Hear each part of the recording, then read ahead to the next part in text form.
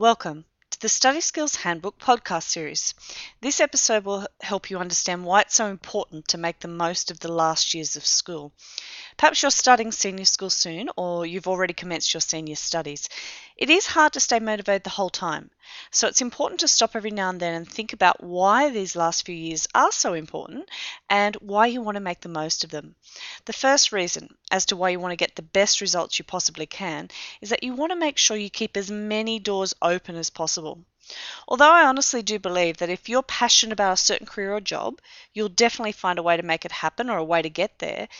Getting the marks that you'll need will make the path quicker, easier, and smoother to reach that career or job. There is always a way to get to where you want, but getting the marks just makes it so much easier. And the thing is, at your age, your ideas about what you want to do could change quite a bit.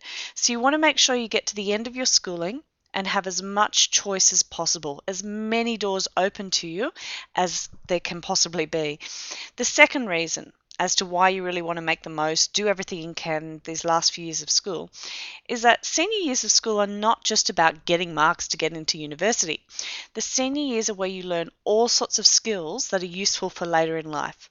This is where you learn how to work under pressure, how to meet deadlines, how to do work when you don't feel like doing it, how to think critically, how to problem solve, how to communicate clearly and analyse in different ways.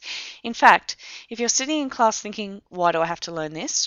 Remember that although it's true you might not use all of the content you learn at school, often the content is just the vehicle to teach you particular skills. So look behind the content to the skills you're learning.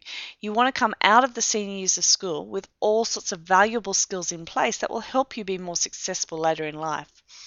The final reason is probably one of the most important. You know, the marks, they'll come and go. You get into your course, you get into a different one, you transfer, or you take another path to where you want to go. Honestly, after a few years, once you've left school, the marks won't really matter that much anymore. But the feeling of how you approach the last years of school stays with you. You don't want to look back with regret. You want to walk away saying, I did the best I possibly could. I put everything I could into getting the best marks I was capable of. That feeling of regret for wasting your time at school is much harder to get rid of later in life. I know not everyone's capable of getting the top mark or the best mark, but everyone is capable of getting the best marks, the best results that they are capable of. And that's all anyone wants you to do. We just want you to work to your best of your ability and to reach your potential academically. Now, if you have any questions or you'd like to leave any feedback, comments, or ratings to this podcast, just go back to the podcast page and click on the link for that podcast. You might even like to record your own MP3 file explaining about how you get yourself motivated as a senior student and submit it to us via the competitions page, possibly win the iTunes voucher for the month. All the best with your studies, and please join me again for the next Study Skills Handbook podcast.